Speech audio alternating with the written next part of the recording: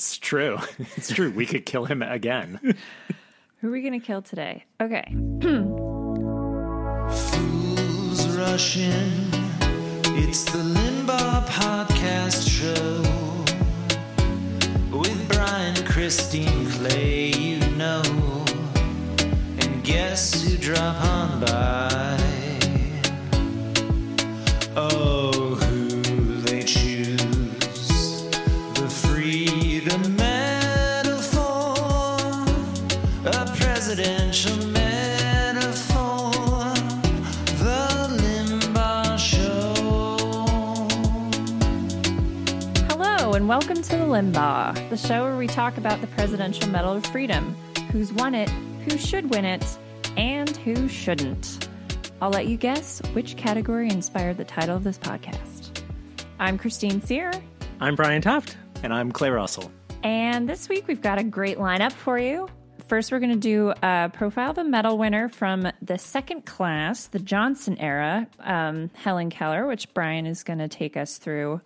And then we've got Clay has an interview with writer, actor, comedian, probably a couple other things, Riley Cecil Taggart. Multi-hyphenate, yeah. He has a multi-hyphenate name, so I feel like he's a multi-hyphenate person. So he's like a quintuple threat? Yeah. An octuple threat? I don't know. Where does it end? I feel threatened. We should all be very afraid. Then we're going to round things out with our medals of the week. Who or what, because sometimes it's not a living thing, deserves a medal for their work this week. Before we start, we thought this is probably going to be a weekly occurrence where we do some corrections and apologies from the previous week. A few mea culpas. Clay, would you like to go first? Yeah, I just wanted to address something that I'm sure will be widely brought up in the public sphere, that during the E.B. White profile segment, we talked about Mount Vernon, and the famous people from Mount Vernon, people like Phylicia Rashad and Denzel Washington. I also mentioned in the same profile for the author of Stuart Little, DMX, and Yes. he promptly had a heart attack and passed away. Apparently, God needed more angels from Mount Vernon. I hope that we do not have a Limbaugh curse, but I just wanted to state for the record that we had nothing to do with DMX's death intentionally. And if it was unintentional, we're super sorry. Very sorry to DMX, yes. Rest in peace. Meanwhile, I owe an apology to Ron Perlman, the living actor, because he is not the evil mastermind of the Backstreet Boys, etc. That was Lou Pearlman. Lou Pearlman is evil and he's dead. Ron Perlman is alive and, as far as we know, a perfectly nice guy. Sorry, Ron. Sorry for sullying your good name. I don't know, Brian, is there anything you want to apologize for? No. He has never done anything wrong ever in his I feel life. like this is going to be a running theme with this segment, is we're going to always end with Brian like, Brian, anything you want to apologize for? No. No. Yeah, well, all right. We'll stick around and we'll be up next with Brian giving us a deep dive on Helen Keller.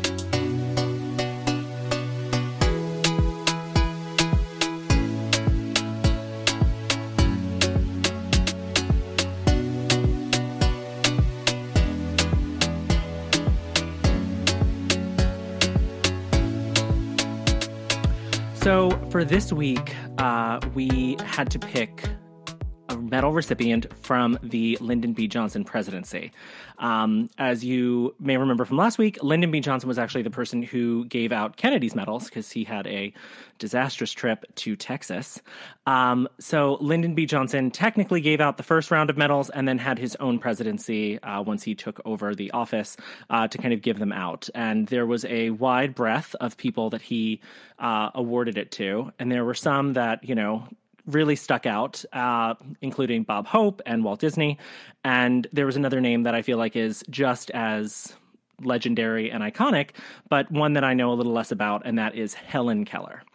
And I have to say, I figured like this would be kind of inspirational. It would be informative, but I was not expecting it to be kind of like, there were a few times where I got emotional reading about her. And I also like could not believe that she was like almost a Forrest Gump-esque figure in terms of like how many famous people she knew, how like she continues to be in the news. She met every sitting president. I guess I'm putting the cart before the horse here. Up until Lyndon B. Johnson, President Carter was obsessed with her and gave her her own national holiday, Helen Keller Day, which was her birthday. So I actually was very, very impressed and kind of invested. And obviously, since this is Oscar month, I want to point out that there is a little connection here that I cannot wait to get into. But let's get into Helen Keller, born June 27th, 1880, in Tuscumbia, Alabama. No offense to the people of Alabama. I am not sure how that goes. She was born in her family homestead, which is now a museum if you ever find yourself in that neck of the woods. Little background, at about 19 months, she gets an illness in only a way that you can get an illness in 1822, where they think that it may be one of 5 things, but they're not sure, you know, that real old-timey medicine. Give her some cocaine and she'll be fine. I've wondered, too, like, do you start talking by 19 months, or is that a little bit too soon? I mean, I think you're like babbling, but unless you're, Alec Baldwin in The Boss Baby, in which case you are proficient in English. Of course. Yeah. So and this happened at like the time when they were like, oh, one of your humors must be out of balance. Yeah, they were like her Wikipedia page says it's either meningitis, rubella, scarlet fever, and then there's 2 other ones that are like old timey. It doesn't say Bopsy, but it's like one of those ones where it's like, oh, what is that? And it's like only a disease that circus performers got because it like horribly disfigured you. Like it was none of it was good. That makes her story all the more remarkable, too, is let's repeat what Brian just said. She was born in 1880 in Alabama, and look at what she achieves. Right. After getting one of 5 possible illnesses, Maybe all 5. We don't know. Yeah, could be. Possibly, yes. Like a Voltron of illness. So whatever malady she comes down with, it leaves her deaf and blind. She wrote in her autobiography that at this point she felt as though she had lived at sea in a dense fog. At some point in the developmental years, she starts to find a way to communicate with the daughter of a family servant, the cook. And she comes up with 60 signs of communication, and she could tell who was approaching her and who was next to her, predicated on the vibrations of their footsteps. And this progress that she miraculously makes inspires her mother to send her to a doctor in Baltimore. And then it's kind of like a thing where everybody can kind of see that there was some, promise here and that she was a miracle worker and that they kind of like refer her. She gets sure you don't want to sound that air horn, Brian? That could have been a good air horn. I promise there's a good air horn coming. Okay.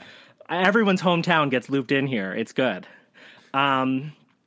So she's actually referred by Alexander Graham Bell to the Perkins School for the Deaf. What? And at the Perkins School for the Deaf, she's introduced to Annie Sullivan, who...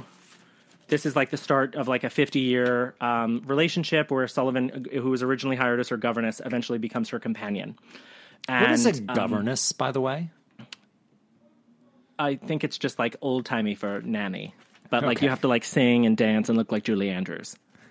Understood. I think maybe it's like a truly deep dive nanny, like basically a professional mom. Okay. I mean, Christine, as someone who grew up in Chappaqua, like, what is the difference between a governess and an au pair? An au pair is from a foreign country. I love how she knows this answer. Maybe a governess teaches you? Like, is that a thing? Because, like, you have to administer lessons and, like, a nanny wouldn't. A nanny just picks you up from school. If you know the difference between all of these roles, please write in. We're very interested. Yeah. The nanny's Christine on HBO is Max. texting her servants right now to get the answer. How do you identify governess? Okay, yeah. I think governess actually had an educational component. let's just assume we're going to apologize for this next week and move on. I'm already apologizing to people in 1880s Alabama. So, yeah, why not? Please don't haunt us this evening. Thank you. So at this point, she starts her formal education at the Perkins Institute. She moves to a school in New York City that does not exist. And if you look it up on Wikipedia, it says the Wright Humason School in New York City was a school that Helen Keller attended. Full stop. That's the whole Wikipedia page. It only exists to let you know that Helen Keller went there. That's power. Seriously. And then she relocates to Boston, where she attends the Horace Mann School, the Cambridge School for Young Ladies, which sounds very dignified. And then finally, she attends Harvard, where she becomes the first deaf, blind person to earn a bachelor's degree in history. Also, how many women were at Harvard at that point? Probably not many. I mean, I saw the Ruth Bader Ginsburg doc, and there was like 7. So, I mean, this was like almost 60 years before that. God damn. I think that what's all the more remarkable with anyone that is visually impaired, especially I was thinking about Governor Patterson, who was the governor of New York, 10 years ago, something like that. And just you forget the amount of memorization that is involved when you're in school, and the fact that there are no aids or anything like that when you're visually impaired. You just have to, straight up remember that stuff. Yeah. Literally. Yeah. This incredible amount of knowledge and the fact that she was able to do that while both deaf and blind, it's incredible. Insane. Yeah. So she has a unwavering determination to communicate as conventionally as possible. She uses the Tadoma method of using fingers to feel the lips and throat of the speaker. She was able to hear people speak through this method. And then she also continued on to read Braille, used finger spelling to communicate, and even said that if she was in like a venue and someone was performing live music, if she was close enough to the performer and she put her hands on a table, she could feel the vibrations from the music, and it was like as though she was hearing the music through her own way. Oh, wow.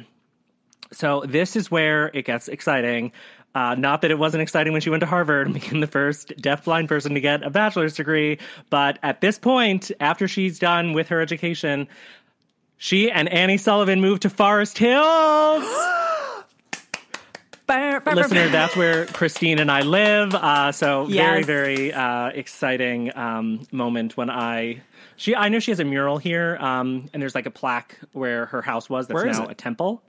It's on a street that keeps changing names. It's now 112th Street.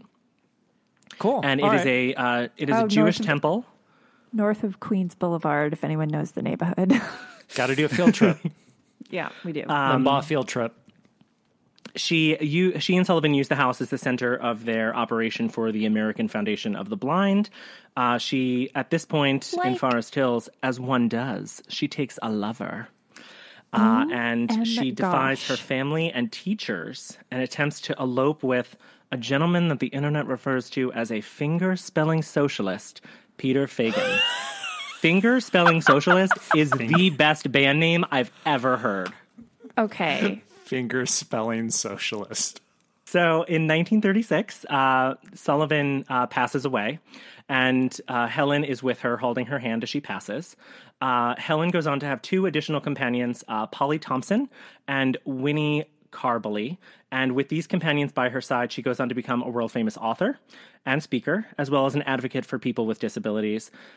She worked for a number of causes other than people with disabilities, including being a suffragette, a pacifist, a socialist. She was an early supporter of birth control, and she has been referred to by historians as a president whisperer, with her ability to kind of bring attention to people with disabilities, having met with every sitting president from Grover Cleveland to LBJ, who, of course, will go on to give her the medal. She makes famous friends, Alexander Graham Bell, who she met when she was just a girl, Charlie Chaplin, and Mark Twain were also friends. She goes on to publish 12 books. Her autobiography, The Story of My Life in 1903, a book about her day-to-day experience of being a deaf-blind person called The World I Live, and traveled to 35 countries to advocate for people with disabilities. Unfortunately, in 1961, she suffers a stroke and minimizes her public profile. But then she, in 1964, gets a telegram that I actually found online from LBJ telling her that it is one of the 2 highest civilian honors in the country, and that he'd like her to come to Washington and receive the award. And he gives her the date. And if you Google it, if you're interested, it's you actually see the Western Union thing. It's apparently in an archive of a Helen Keller museum. What I did find out is, even though she passes away towards the end of the 60s, she kind of has this legacy that kind of weaves her into a whole bunch of topics, including some of her memorabilia was on display at the World Trade Center and was lost in 9/11. So it's just funny how she continues to kind of reverberate through our modern times. And unfortunately, the thing that when you Google her to kind of, do, as I was starting to do my dive into her, the most recent thing that comes up is actually about Clay's hometown of Texas, where they have removed her from the educational course that they teach children in elementary school because they don't think she's relevant. But they have added the impeachment of Bill Clinton, which, I mean, you can just watch the Ryan Murphy show coming to Hulu or wherever it's going. But apparently Helen Keller, they were like, the kids aren't going to be interested. They don't want to know. Doesn't cut it. Right. They want to hear about a beach in the Oval Office. Yeah, exactly. I mean, that's what the kids should be learning about at school. What I thought was interesting, though, is we talked last week a little bit about how the U.S. was late to the game, and we don't have gentry or nobility to kind of give out, the order of the American crown, and us being late to this. I was, like the Ellen meme face. I was like, I wonder if Helen Keller has a meme face. Was she on the cover of all the newspapers in 1964 getting her medal? And I can't find any media from that presentation. There is a photo of her that's labeled with her and LBJ, but she has her hands on his face. And again, she met with every president, so I cannot tell. The picture's repeated. I can see it with Kennedy. So I actually can't tell if it is labeled correctly, but in 1952, the French government gave her the Legion of Honor Medal, and you can actually see her speech because I think she spoke about 6 or 7 languages that she was able to communicate in was French. So she actually gives her acceptance speech in French in 1952. Oh my God.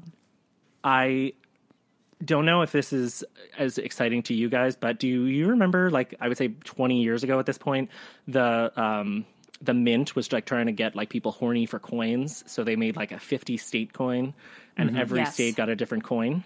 So the one for Alabama features Helen Keller, and it is the only time in U.S. history that Braille has appeared on currency. Oh, wow. Wow.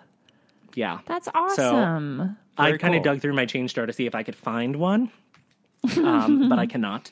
And for my Oscar fans, I teased it out.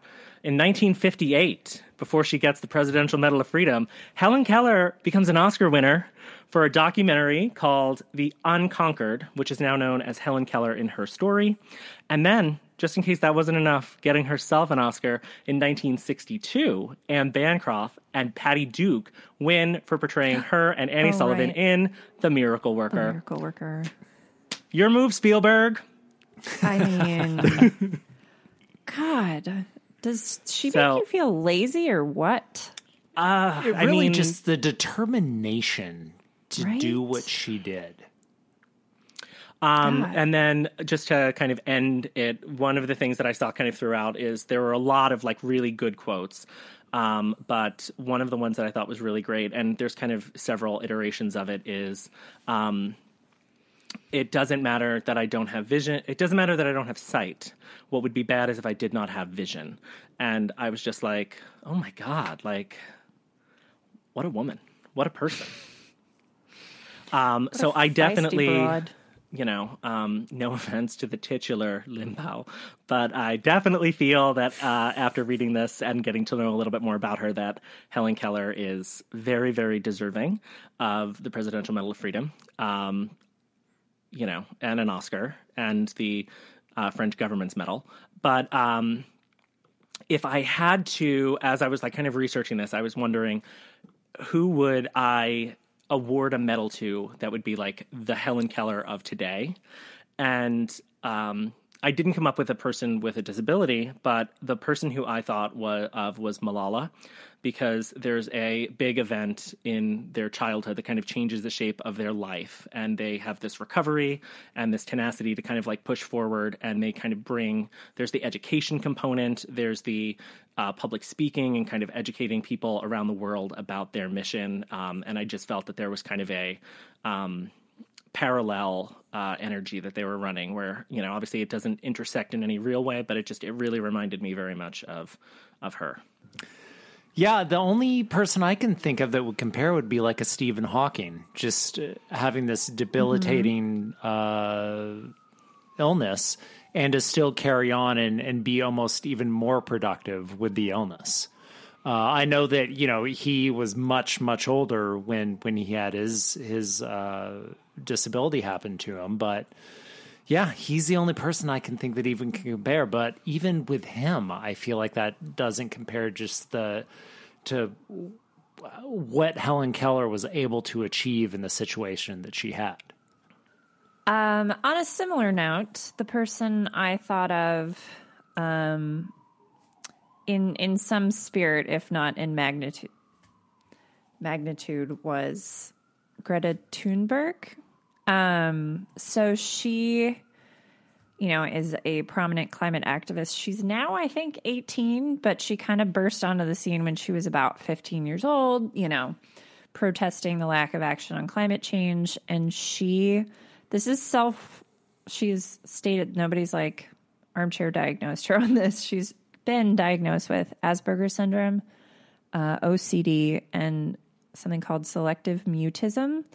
And she has also experienced bouts of major depression. So it just made me think of, especially to consider like the public speaking element and all of that, just her ability to channel her, honestly, her rage about the climate being destroyed. And as she says, robbing her future, the things that she's dealing with her mental health.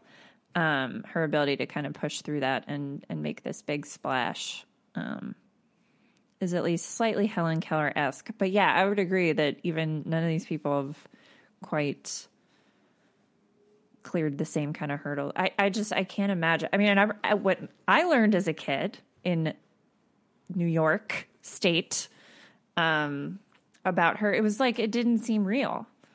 I was like, how could somebody be... in the 1880s. Yeah. And like not only function, but like excel, accomplish things that almost no one has ever accomplished, let alone, again, it makes me feel really lazy. Yeah. So.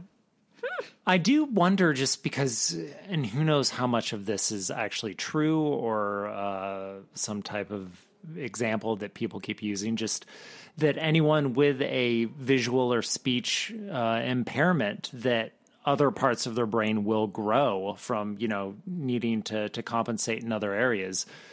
I do wonder, A, if that's true, and just B, it sure would have been cool to see a brain scan of Helen Keller, just to see what her memory was like and other faculties. Like what parts of her brain were active. Mm-hmm. Great profile, Brian. I'm big fan. Give her another medal. Why not? She deserved an EGOT, I think. There is. Do you know about the with distinction qualification? Yes, I do. Should we do? Maybe we should do a segment about that. Okay. We'll save that for a later podcast, and then we'll apologize for it the episode after. Okay, so coming up next, we've got Clay's interview with Riley Cecil Taggart. That's right. We're going to Canada, folks.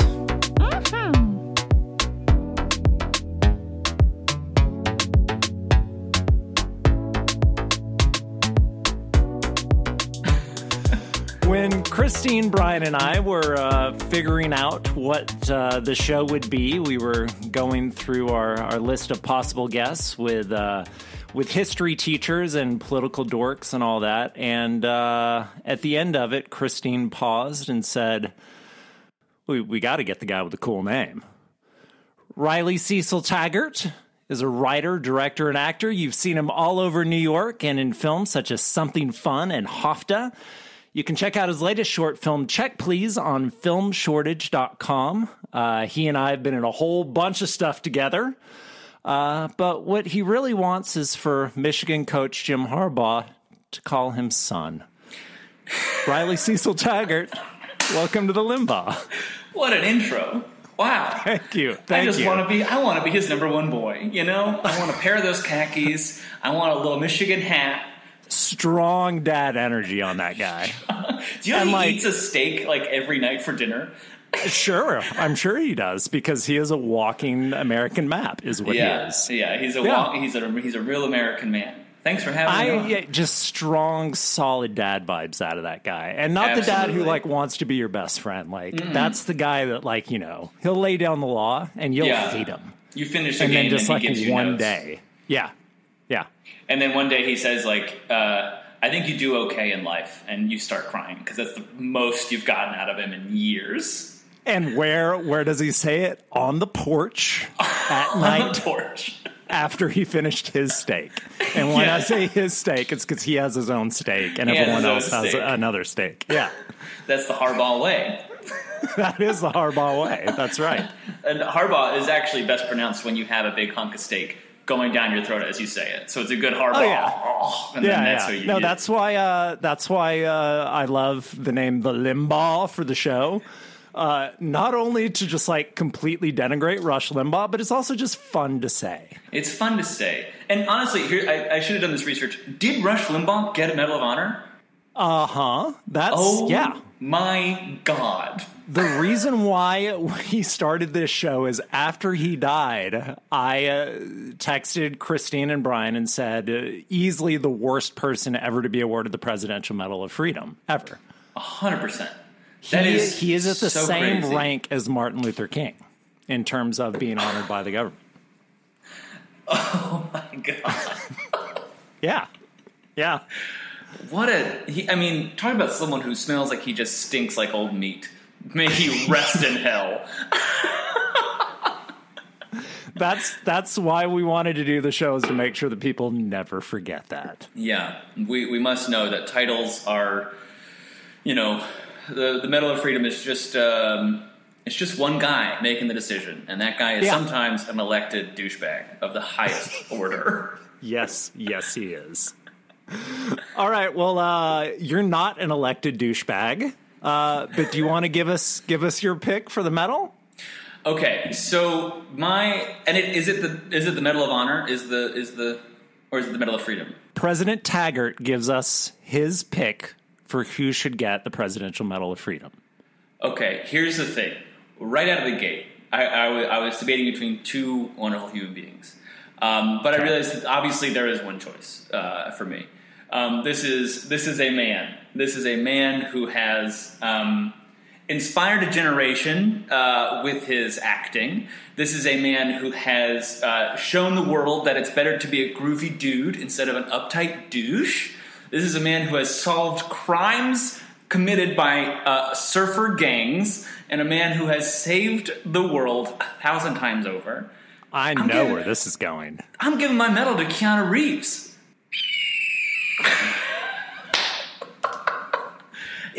I gotta give it to Keanu Reeves because here's the thing. Guys, an eagle just flew through my window and squawked its approval at that choice. It's amazing. It's the perfect choice.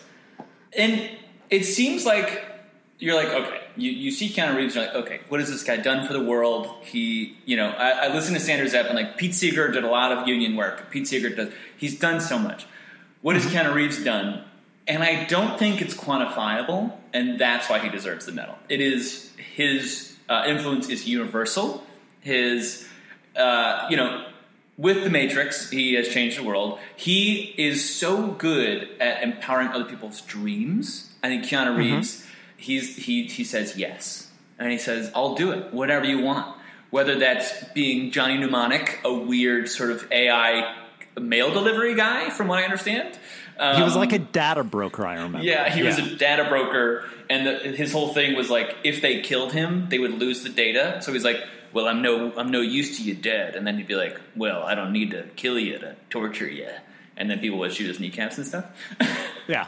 I always enjoy a film where a guy puts in like a football like mouth guard before anything. That's always a good move. Like when I see the football mouth guard for non-football reasons, that's a good sign the movie's going to be good. Yeah. And I think with Keanu Reeves, and I realize that he is Canadian, and is that okay?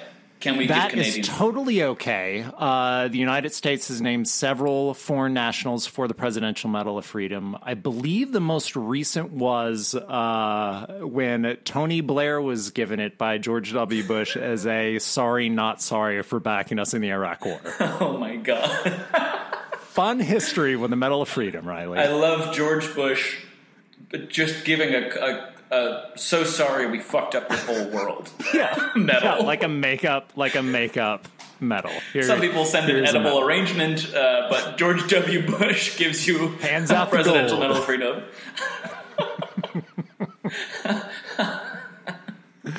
So yeah, totally okay that Keanu Reeves is a Canadian. And, I think that this is a compliment for Canadians out there. I feel like he is kind of the embodiment of Canada in that he has strong values, but he also isn't going to be an asshole about it. Yes, I think I agree with that. And I think he is both a private person, but a public person. Like, he's like a more approachable David Bowie, where I remember when David Bowie died, everyone was like, he taught me how to be weird. Like, that was the meme of like, we all taught, David Bowie, he taught us how to be weird and be ourselves. Yes, but I think Keanu also went Reeves through a lot of different phases like Keanu did too. Totally. Absolutely. And so I think Keanu is a more approachable, like, he's the everyman's David Bowie. So I have to ask, what phase of David Bowie is Keanu in right now? Ooh. I honestly think... Is he pre or post Let's Dance? Like, what is John Wick? Is John Wick the Berlin trilogy of David Bowie? I think it might be. Because, okay. Yeah, I think... I have to look up the Berlin trilogy to make sure I know what I'm talking about. That's Low, that's Heroes, all of that, which is a very dark and forlorn and serious, straightforward trilogy. I love that we just came up with this. This is exciting. Oh, my God. Okay, so Bill and Ted's would be like Man Who Sold the World, Life on Mars, absolutely. Like, and yeah, Bill and Ted is that early. He's figuring it out. He's exploring. I think once you get into is Young Americans, 100%. Nothing is like more, all about soul. Yep, all about soul, all about enthusiasm. Yeah. So what's the Matrix then? I think the Matrix might be Ziggy Stardust. Ooh. I think because that's when he became. That's like the Matrix is when Keanu Reeves became Keanu Reeves. Like, we loved him in Point Break. We loved him in Bill and Ted. Ziggy Stardust was when David Bowie became. Yeah. Yeah. Okay. Because like David Bowie, like Ziggy Stardust, I see the whole thing. Like, that is who I imagined him as. Because then, so the Berlin trilogy is John Wick. Mm-hmm. So we still have a Let's Dance era Keanu Reeves ahead of us, which I could totally see happen. Oh, absolutely. Because Keanu Reeves is also, because I think everyone thinks about like Tom Cruise as the guy who's like doing great in his 50s. But Tom Cruise is a very psycho. Questionable. Like, Tom Cruise has done some questionable things. Yeah, Tom Cruise. He is a psycho, a bad guy, and I think the spirit of a space person embodying the husk of a human. Like, he is not a real human being. But more importantly, he wants to die on camera. I am convinced that when Tom Cruise dies, it will be on camera, and he'll have done it on purpose because he doesn't want to die old. I don't think Tom Cruise ever wants to be enfeebled. I think when he's 63, is Tom Cruise the Van Halen of music stars? I think he might be of movie stars. Wait, is Van Halen a bad guy? May he rest in peace. He had some questionable stuff. throw up some deuces for Van Halen. And also, I felt like Van Halen, sometimes maybe tried a little bit too hard. Kind of went for the obvious a few times. Yeah, I can see that 100%. Yeah, but I think because Tom is known more as like he looks great for his 50s. Keanu Reeves is 56. He's killing it. Chain smoking the entire time. Smoking. He dates. He's dating a woman his own age. He is not a weird psycho. He also isn't ripped, which I love. He is an approachable body that is like fit, but also like he eats some bread. He's eating bread for sure. As long as he could get on his hog and go ride across America, then he's in the shape he needs to be in. Yeah, he can fight 400 dudes. I love Keanu Reeves for that reason. He's the embodiment, or at least the characters that he plays on screen are the embodiment of a selflessness. Yeah, no, I think he embodies putting the needs of the whole over the needs of yourself. Totally. Except that one moment in Point Break where he couldn't shoot Patrick Swayze because they were too close of friends. Of course. But that's friendship. It's hard to fight that. Yeah. Yeah. And you know what? He didn't do like a frustration kill on somebody. He fired those bullets in the air. He did. He fired those bullets right in the air. Innocent. Yeah. I also think he has. I don't think anyone has as many, aside from maybe Bill Murray. But Bill Murray's an asshole, who we love, but he's an asshole. But Keanu Reeves. There was a story about him getting stranded in. Oh, I don't remember where it was, but he was on a flight. Like an airport, right? Yeah, he was on a flight that got grounded somewhere in California, I think, or maybe Colorado. Like a small town, yeah. Yeah, it was kind of in the middle of nowhere, and it was like a one-terminal type of airport. Totally. It's like they couldn't just get another flight. Like it was like the place was shut down, and Keanu rented a van and drove everyone home. He got a van to just drive everyone home. Great. He's just like, yeah, okay, we're in an issue. I have fairly unlimited amount of resources. Who cares? I'll get a fucking passenger van and I'll take all these wonderful people home. That's very nice. One of my favorite Onion headlines is Keanu Reeves accused by a woman of being taken on a nice date. Yeah. He is just. I don't think anyone is above any truth comes out. Obviously we'll reassess, but I do think he is one of those people that is genuinely. He is a little socially awkward. He is a private person. I think he's genuinely if you needed something and you somehow had Keanu Reeves' number, I do think he would help. Anything you needed, I do think he would help. And he wouldn't publicize it. No, he wouldn't. There's a story of an old coworker of mine. His brother went to see a movie at the Angelica in New York, and it was a fairly empty. I think it was Birdman. I think he went to see Birdman. What was that, 2013 or something when that was out? 2012, something like that. Yeah. And it was a couple.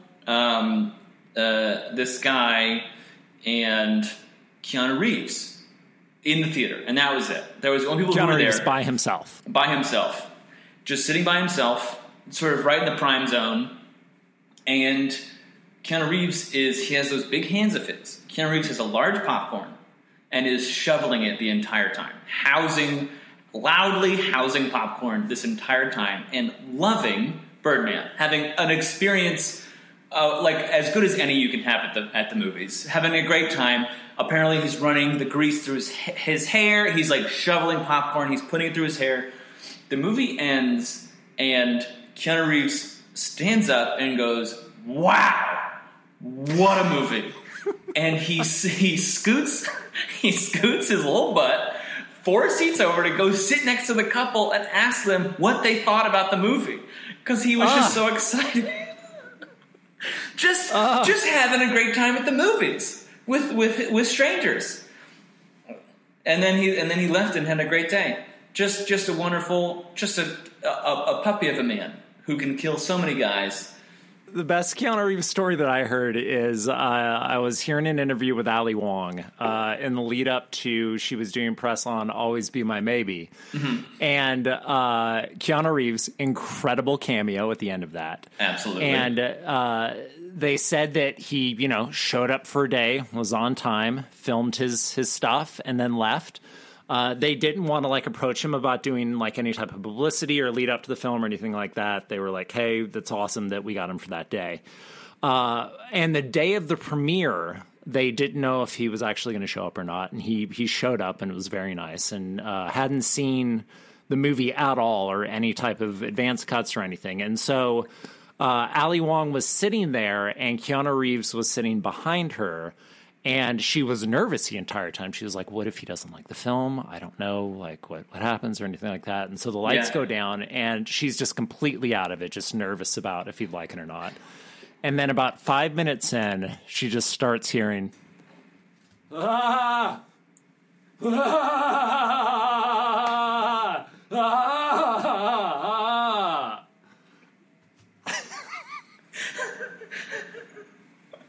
He's having the time of his life. Yeah. I feel like watching Keanu Reeves in a movie is good. Watching Keanu Reeves in a movie theater would probably be greater. I really think so, especially if he's in that movie and loving it. It's right. the funniest. Yeah. I gotta believe, I just gotta believe that he's never not liked a movie. I just don't know if he has that in him to any negativity of I saw this film and I thought that the characters weren't very realistic, or I think he just goes, he sees a movie and he goes, wow, that's great job. You guys he gets down job. to the essence. Does this movie bring me life? And that's it. Yeah. A perfect choice. So I think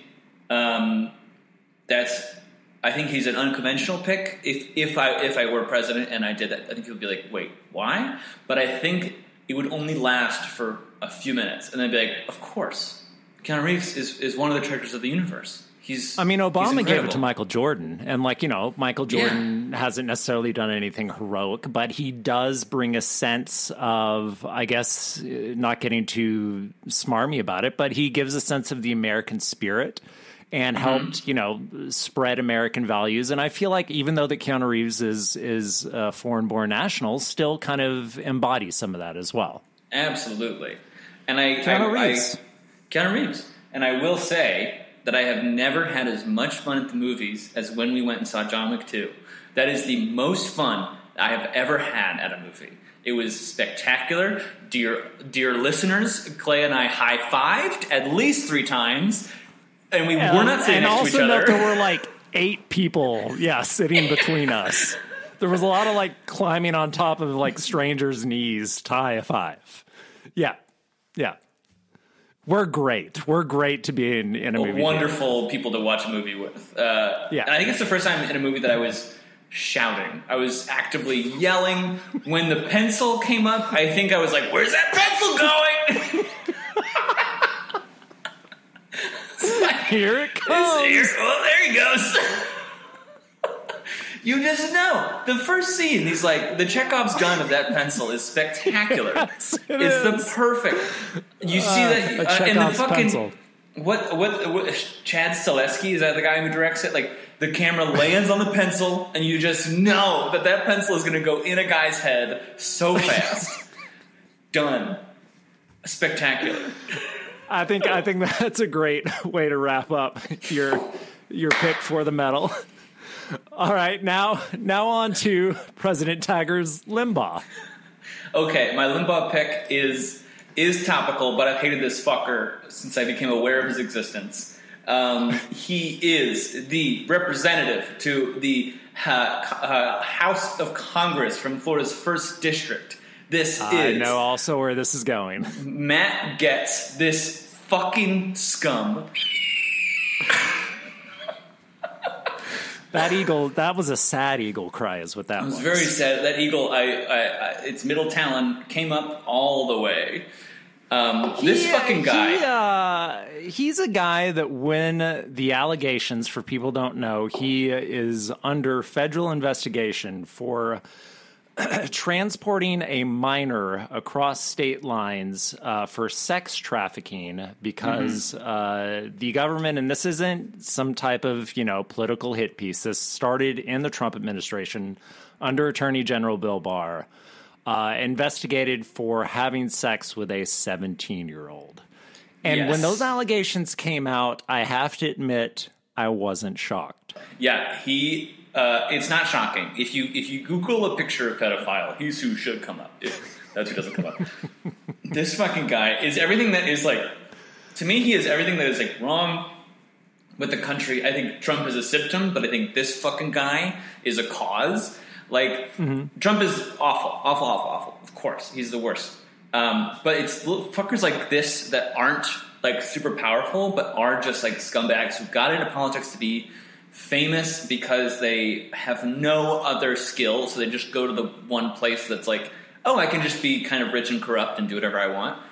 And he didn't necessarily get elected for power to help the people of Florida. He got elected to increase his bookings on Fox News. Yes, exactly. He's one of those guys who I think he thinks of himself as like a Tony Stark kind of like fucking rich and famous person who has influence and can change the world. I think he thinks of himself as a rock star and not as like a human scumbag. And I became aware of him. Do you remember like the Nestor thing of his I don't know what that is. Son? I've heard people talking about that, but yeah. So this is when I first became aware of him, where he has a ward that he calls his adopted son named Nestor. And is Nestor like he's a teenage? I'm looking at the photos here. He looks older than Matt Gaetz. Yeah. He's older, but So Nestor Gaetz claims that Nestor lost his mother to breast cancer at 12 years old, to live with his older sister who gets us dating and then gets adopted him, I think, is the story. But for some reason, Getz would not call him his son. Like in interviews and stuff, he would say his helper. He would call him weird stuff instead of just saying like, my son Nestor is here. He would be like, oh, I was talking to my son, my helper Nestor, and then there was weird stuff that people were saying like, oh, is this kind of a Batman and Robin situation? Are there sort of is there some kind of is there gay energy here? Like, what is this guy doing with this boy? And then that blew over. I think everyone was like, I don't know, that's weird. He's just racist and doesn't want anyone to see that his son is Hispanic or something. Not white, right? Yeah, and now this whole thing has come up where it's like, why are you involved in young people all the time, and what are you doing? And also, did you see him on Tucker Carlson saying I try not to watch any clips of Tucker Carlson, but I did hear that there was like a bit of panic in Tucker Carlson's voice when they were like, yeah, you've met these girls. Yeah. Matt Gaetz was like, I brought her to dinner with you and your wife, and she wasn't that young. Like, hey, will you testify on my behalf, bro? Yeah, in this public forum. Can you do me a solid and under oath just say that you don't know who Tammy is? Yeah, just say it's fine. And then Tucker Carlson was like, that was the weirdest thing I've ever experienced. Because also, they're all fucking crooks and awful people. Of course, right. But I think Matt Gaetz is someone who it's a Limbaugh pick because, like Limbaugh, I mean, he has less influence than Limbaugh, but I think he was in public life for the wrong reasons. Yes, yeah. in public life for the wrong reasons. And are you helping or are you hurting? I don't think that the Matt Gaetz is helping. No, absolutely not. And he's also not even like famous enough to like be like a controversial pick. He's like, if he got it, the American Medal of Freedom, you're like, who the fuck is doing these things? Like, this is the most eye roll choice of a guy that I could think of, and he was in the news recently, and he's such a. I mean, if there's someone I want to watch get hit by a bus, he's the guy. All right. That's, you know what? That's an apt choice for the Limbaugh. Yeah. Good. Also someone who, may he rest in hell, but wouldn't mind seeing him Keanu get hit by a Reeves, bus. Matt Gaetz. I think out of all the interviews that I've done, those two picks are the farthest away on the spectrum from each other. So well done with that, Riley Taggart. Do what I can. Switching topics, I have a phobia against gross undershirts, but I like to address my fears head on. Can we talk about your tank top undershirt in Check, Please? Because that thing terrified me. Yes. So Is that all right? This is all I want to know. I don't want to know too much, but.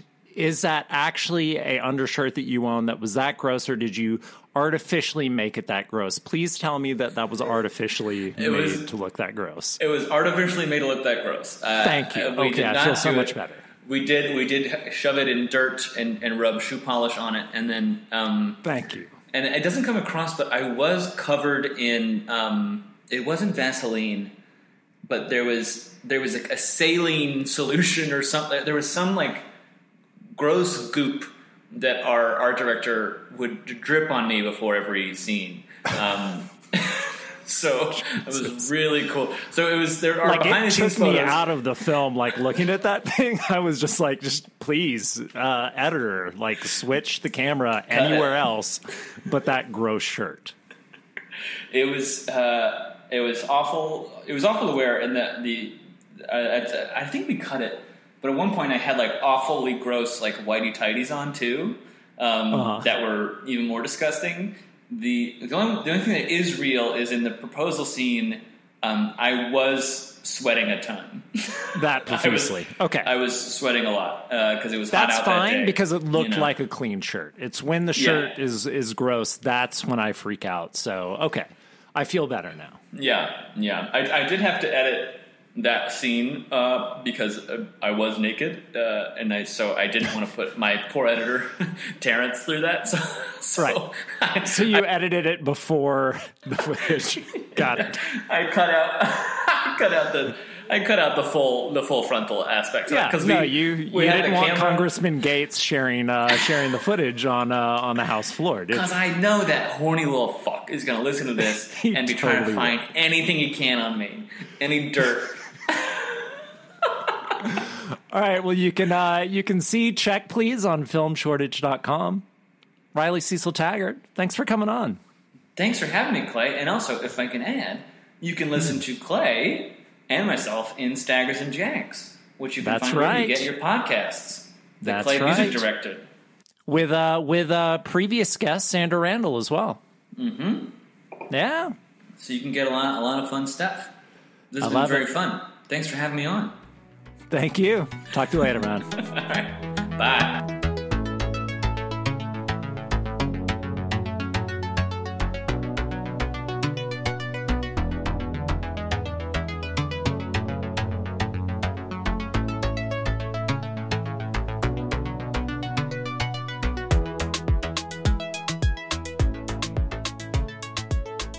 All right. Well, that was a life-changing interview. I think we can all agree.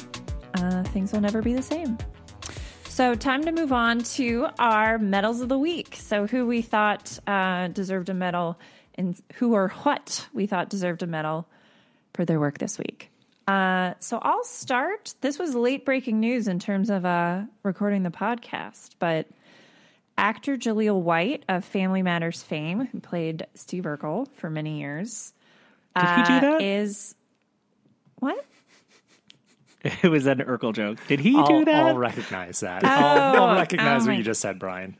I'm sorry. I was like in the zone, because I was. I'll recognize it, but I'm not going to acknowledge it.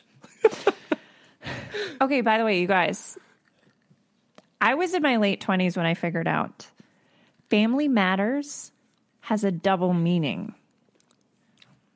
Okay, because it's like matters of the family, like stuff with the family, but it also like family is important, like family matters.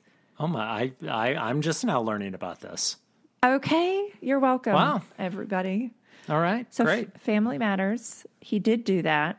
And he's now going into the cannabis business, or the cannabusiness, as I call it. So he apparently, I've learned a lot about cannabis today, and I'm really proud of me. Apparently there was already a strain of cannabis called the Purple Urkel. Did anyone know this? Is this like a popular strain? I know we've all heard of the pineapple. It's the only one I do. Yeah, of course. I know we've all heard of the Pineapple Express because that was a movie, but so I guess it's less like, why is he doing this now? Is like, why didn't he get on this immediately? But to be fair, it's, I think it's something that's time has come. Like New York has just legalized. I mean, it's going to take a while for it to all sort of work out, but marijuana is legalized in New York. And so I think these sort of like and I'm sorry, to clarify, he's not coming up with his own from scratch business. He's partnering with a brand called 710 Labs. So they're going to have obviously a line of Purple Urkel, but they're also making one called the Stefan, which is going to be a blend of Purple Urkel and a different strain called the White, because his last name is White, and then they're going to put it together, and it's going to be called Stefan, which for those of you who are huge fans of the show, like I was, in the later seasons, I think he got really tired of playing Urkel, and so they had this thing where it was like a machine where he came out and he was like cool and hot, and he got to be his like normal self, and he went by the name Stefan. And so, I don't know. I just think it's great. And then like the logo, you guys should definitely Google it. It's basically, it's purple, obviously, and it's Urkel with like a stoner face, and then his hair sort of morphs into like pot smoke. It's fun, I like that he's sort of, I mean, I think a lot of child stars and people who had this sort of like one note, potentially one note role where it was like the neighbor, did I do that? All that kind of stuff. I think a lot of them tend to have like complicated relationships with that and with their fame and with sort of always being remembered for this one thing.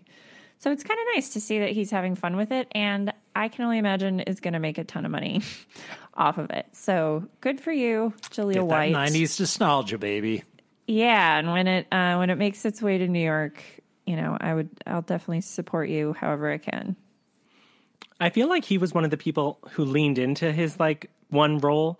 Like I remember seeing him in like other movies, and people would be like, "Aren't you Urkel? Why are you here?" And he'd be like, "I'm here because I got Urkel money." Like it was always a thing where like he never like shied away from it, or like was one of those people like I'm not going to name names, but like, who's like, I don't want to talk about the past. That's the old work. Like, I feel like he was one of those people who was like, nope. He's like, that made me famous. It paid me very well. Syndication rights are the best. What I don't understand is like Peacock seems to be reviving everything. No offense if you work at Peacock. No offense to the fine people at Peacock. If Peacock wants to give us a series, we are interested. We will take the meeting. Ryan, we'll have something to apologize next episode. But I will say that, like, I don't understand, like, Family Matters is right there. Like, just, I feel like, most of the main cast is alive. You could finally explain what happened to that daughter who, like, went up to her room and never came down. Like, all of the pieces are there. Somebody make this happen.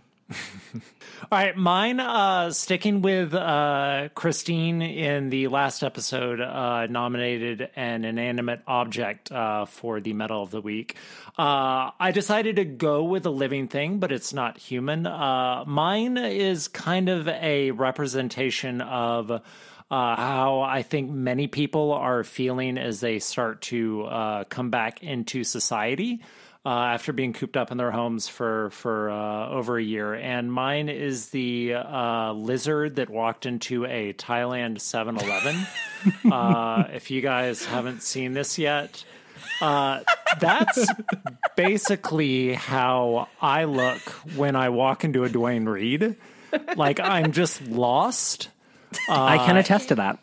Yeah, and I just like I'm knocking things over on the You shelf. seek a high space to feel safe. Exactly, yeah. And like let's face it, I've seen Godzilla versus King Kong. Like I know that things can go very wrong when lizards enter the public. And I love this guy because like people were terrified of him when he first walked into the 7-Eleven. He climbed up the shelf and just like went right next to the ice machine and took a nap. And like this He knew what he wanted, you know? 7-Eleven Taiwanese lizard wins my medal of the week. I can't believe people were scared of him. I've seen way scarier things in a 7-Eleven at 3 o'clock in the morning, particularly that one next to the Bowery Hotel. Like, this guy, I would be fine. He would not interrupt my slushy and nacho procurement. Right. So there's like screaming. Clay was nice enough to show us the video muted, but like people are screaming. Yeah. And I'm like, I think he wanted to take a nap. Yeah. Yeah. I mean, that's the most relatable thing about it. Mm-hmm. But yeah. And who doesn't feel at home at a 7-Eleven? I mean, it's so comforting. You just watch those hot dogs roll on the thing with the taquitos. It's very hypnotic. The best. It's the best. I have to say, like on a road trip or whatever, their coffee is actually not bad. I feel like that's the thing about American chain stores is the places that you don't suspect to have good coffee has good coffee. My big one is McDonald's. Had no idea how good their coffee is. Talking about that with Brian, and he disagrees. He likes Dunkin' Donuts better. No, Dunkin' Donuts is fine. I'm just saying that like Dunkin' Donuts, they're a coffee shop. They should have good coffee. McDonald's has basically walking diabetes. I wouldn't suspect them to have good coffee, but they do. So credit to McDonald's. Yes, that the multinational company, Ronald McDonald, it needs our praise right now. They really do. Yeah, From a bone. Yeah, McDonald's. I know you're struggling. If you need someone to advertise for you, we're here. Okay. Yeah, McDonald's.com/Limbaugh.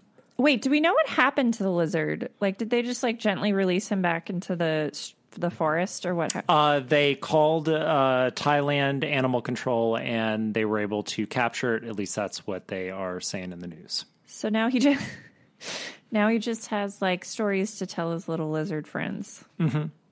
Okay, yeah, good for him. So my pick for my medal of the week is a person almost as powerful as the multinational soulless company McDonald's, but hopefully is wielding their power for better, more healthy ways. That would be Taylor Swift. Oh my God, Brian! Second episode in a row that he's mentioned Taylor Swift. While it is possible to give it to her for any reason, for those of you who may have been living under a rock or have her blocked on Twitter, she released re-released her kind of like breakthrough album Fearless on Friday. I could probably do an entire podcast about the logistics behind it, but apparently she wrote her music, she sold it to the record label. The masters are not hers. She now is legally able to re-record the music, and so she set upon this journey. And while I definitely believe that it started off as a power play and was definitely motivated by money, as most things in the world tend to be, I think at some point along the way, she just really started to have fun with this project. And I think that as somebody who would much rather listen to the original recording of, you know, a song from the 60s or 70s, no matter how I have to procure it, like even buying a CD or a record to get to not have to listen to the re-record. I was nervous that the music was going to sound different or wasn't going to sound as organic. And I think this is the first time that I have heard a re-record, and it actually feels just as organic and powerful as it did when you heard it 13. Of course, Taylor Swift re-released the album 13 years to the day.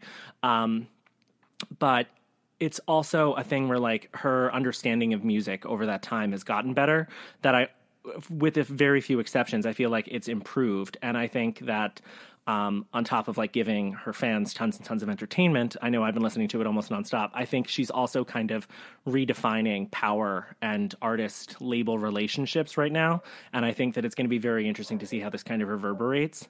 And while I was kind of expecting them to realize like, okay, well, if for every one spin that the original Fearless receives, the new Fearless Taylor's version receives 30 spins.